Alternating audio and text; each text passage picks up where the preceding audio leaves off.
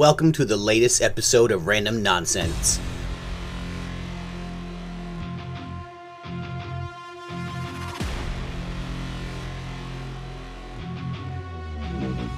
Normally, I try to stay true to the title and talk about things that are fun for me and hopefully others, but still just utter nonsense. But this episode is no nonsense. Tonight marks the 5-year anniversary of one of the worst tragedies in Rhode Island history, the Station Nightclub fire. The Station Nightclub fire tragedy 10 years later. 11 years since the West Warwick Station Nightclub fire that killed 100 people and left more than 200 others injured. Today marks 15 years since the Station Nightclub fire in West Warwick, where 100 people were killed and more than 200 others were injured. Today marks the 17th anniversary of one of New England's deadliest fires. It's been 19 years since the tragic Station Nightclub fire that claimed the lives of 100 people and injured over 200 others.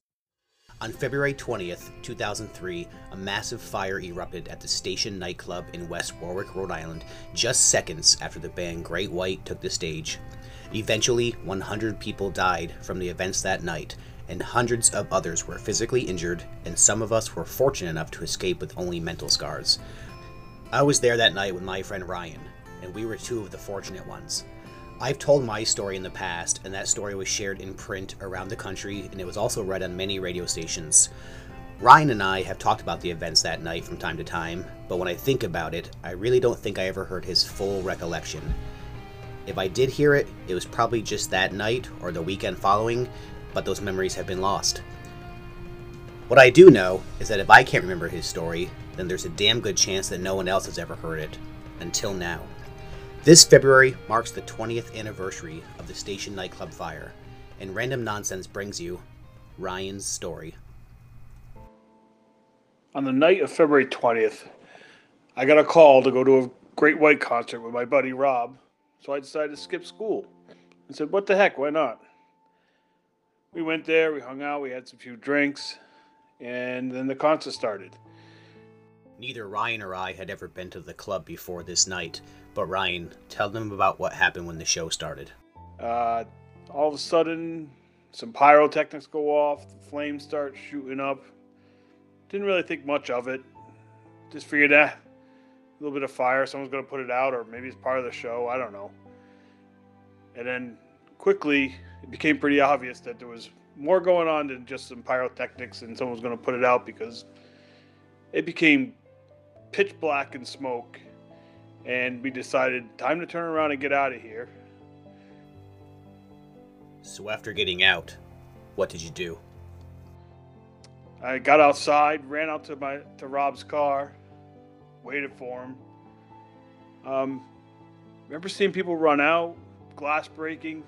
Still never really struck me that it was that bad. And I never really thought about the fact that maybe my buddy Rob may not get out. Never crossed my mind. Probably should have, but it didn't. I just sat there by his car, waiting and waiting. So while Ryan was waiting, I was still stuck in the pile in that doorway in all the pictures and videos that you see online when you look. I know once I got out, I had no idea where Ryan was. I started looking around and definitely saw some horrific things. Seeing people jump in the snow, putting their skin in the snow and try to put whatever burning sensation they had in their skin out. And then here comes Rob.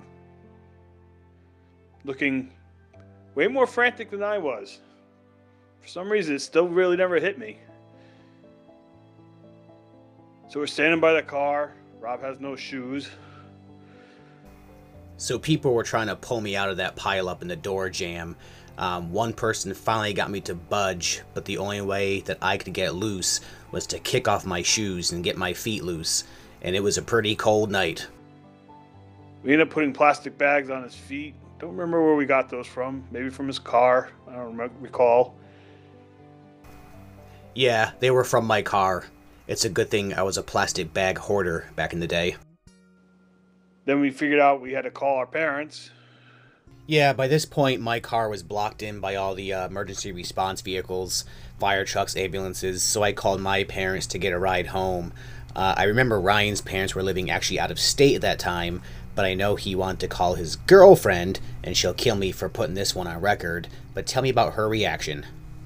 She got pissed because her dad was sick and he was trying to sleep.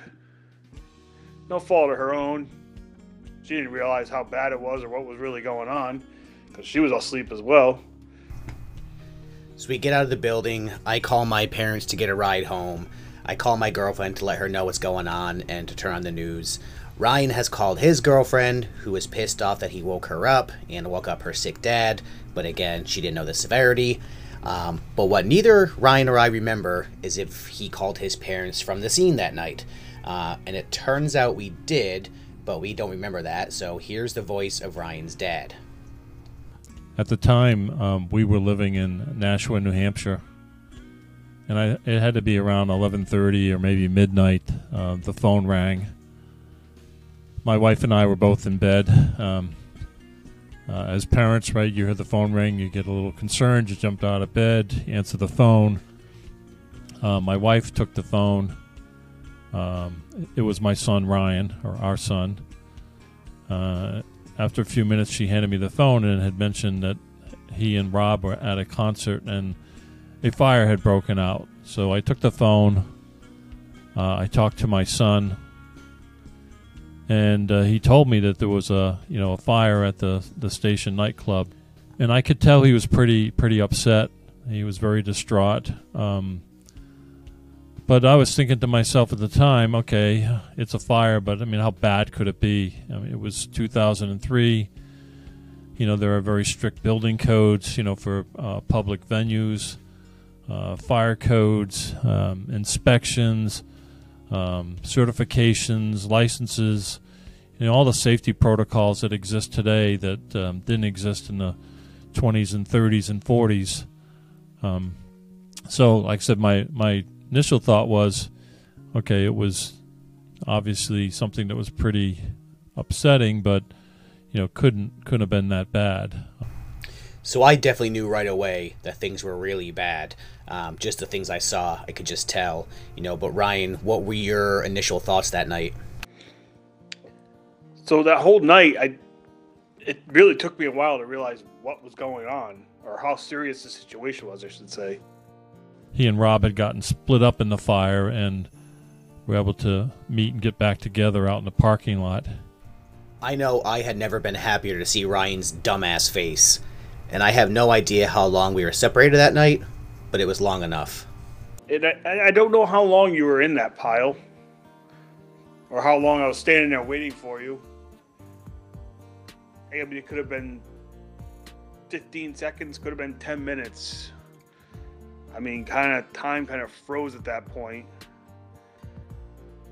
I kind of compacted it all into like a quick snapshot in my head.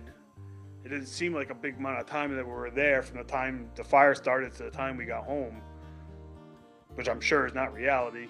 I'm sure it was a lot longer than what I pictured in my head.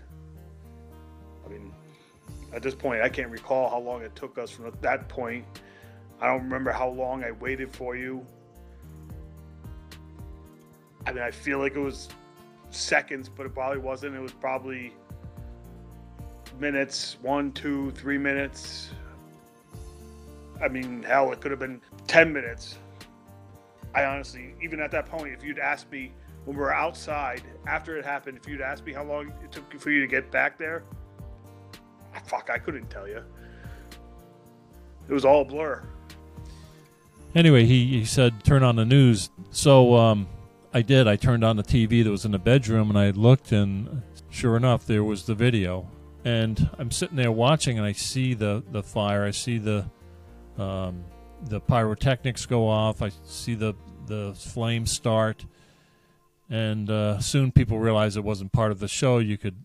As the camera man was backing out of the nightclub himself and filming, you could see the fire starting to spread behind the band, and climb up the walls, and pretty quickly it spread to the ceiling, and you could see people starting to get, I think most people are still pretty orderly at that point, but you can kind of see the, look of panic in people's faces. So as I'm staring at the TV, I suddenly, in the crowd, I spot, my own son. We headed towards the exit. I remember pretty much holding on to the person in front of me and pushing my way with them through the group of people. Can't see anything. Pretty much just hoping the people in front of you are going the same direction and going out the door. And I see him, and he looked pretty calm at the time, but I could see the crowd coming in around him as he got closer to the alcove where the entrance is. And at that point, the cameraman stepped out of the front door of the building, and I lost sight of him, but I could definitely see the crowd starting to squeeze in around him, and I was thinking to myself, how, horrific that must be, right, and how scary that must be. And at that point in time, I'm not even sure they knew how bad the fire was, because the fire was behind them. They're looking forward as they approached the door. But me watching it on TV, I could see how bad it was and how quickly it was accelerating through the entire building, and it was pretty scary. I didn't believe that a fire could spread that quickly. And I didn't talk to him a lot that night. I mean, right now talking about it is probably the first time I've really thought about it or talked about it in quite a long time. The one thing that was always interesting to me was when I was leaving the club that night, I thought the whole time that Ryan was behind me, but clearly he got out well before me, which we never really quite understood how. Kind of asking Ryan how he got out.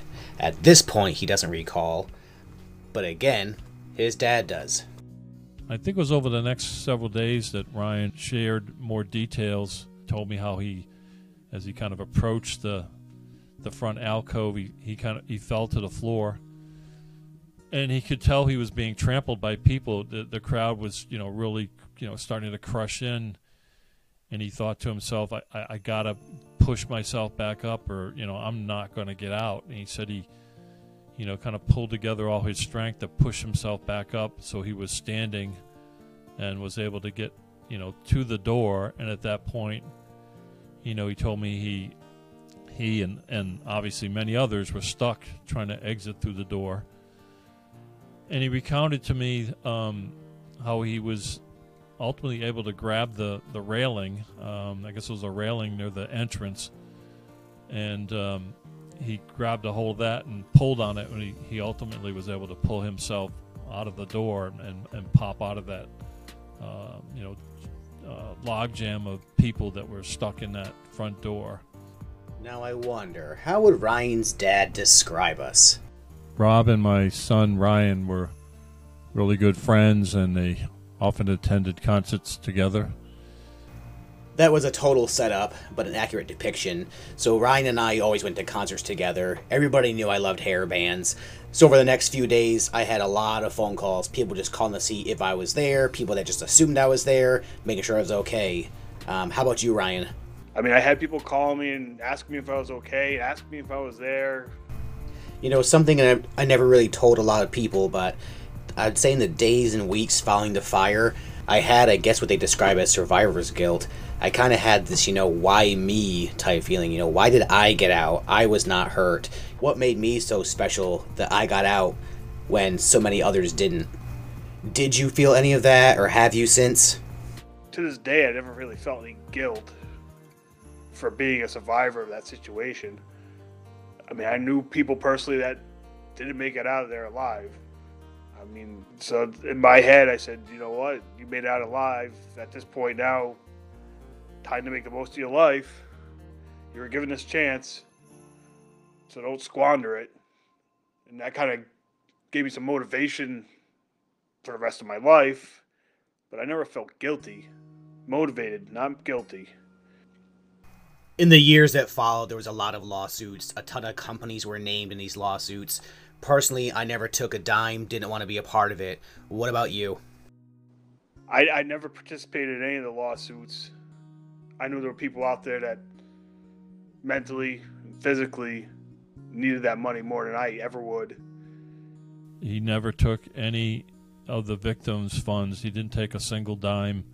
You know, I talked to him. I said, you know, you may have issues years later. You know, you inhaled that smoke. I mean, who knows what it may have done to your lungs.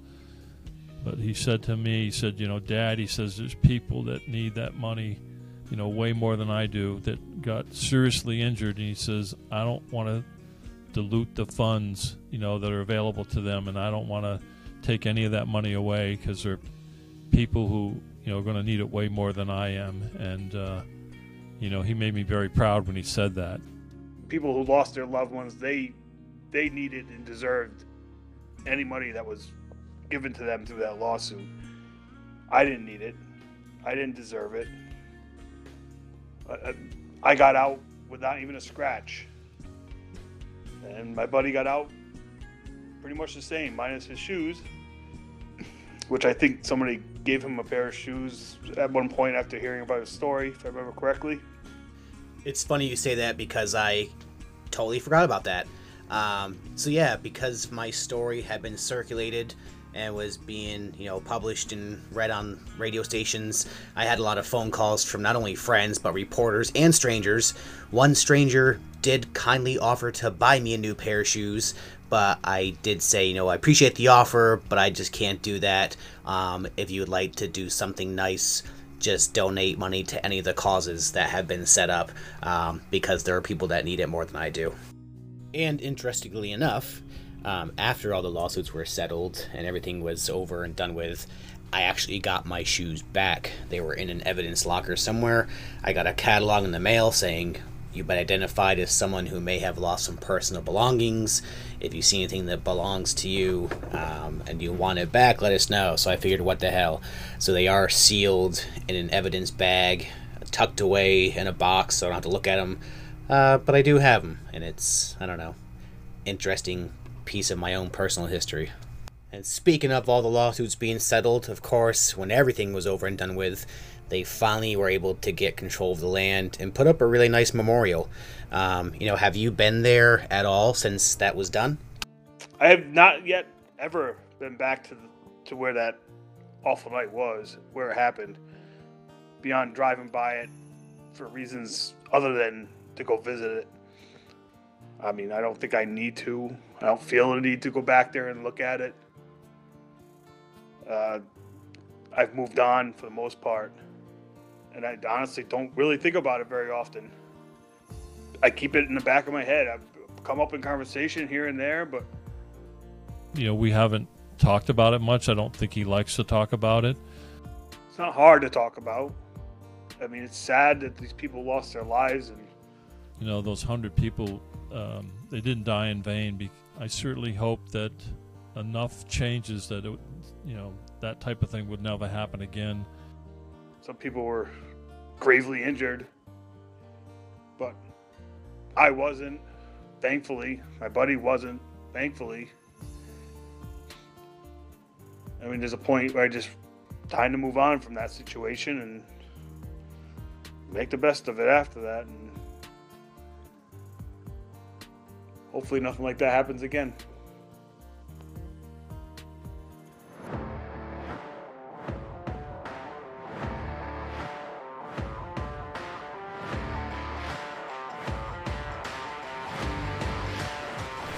This has been a Random Nonsense production.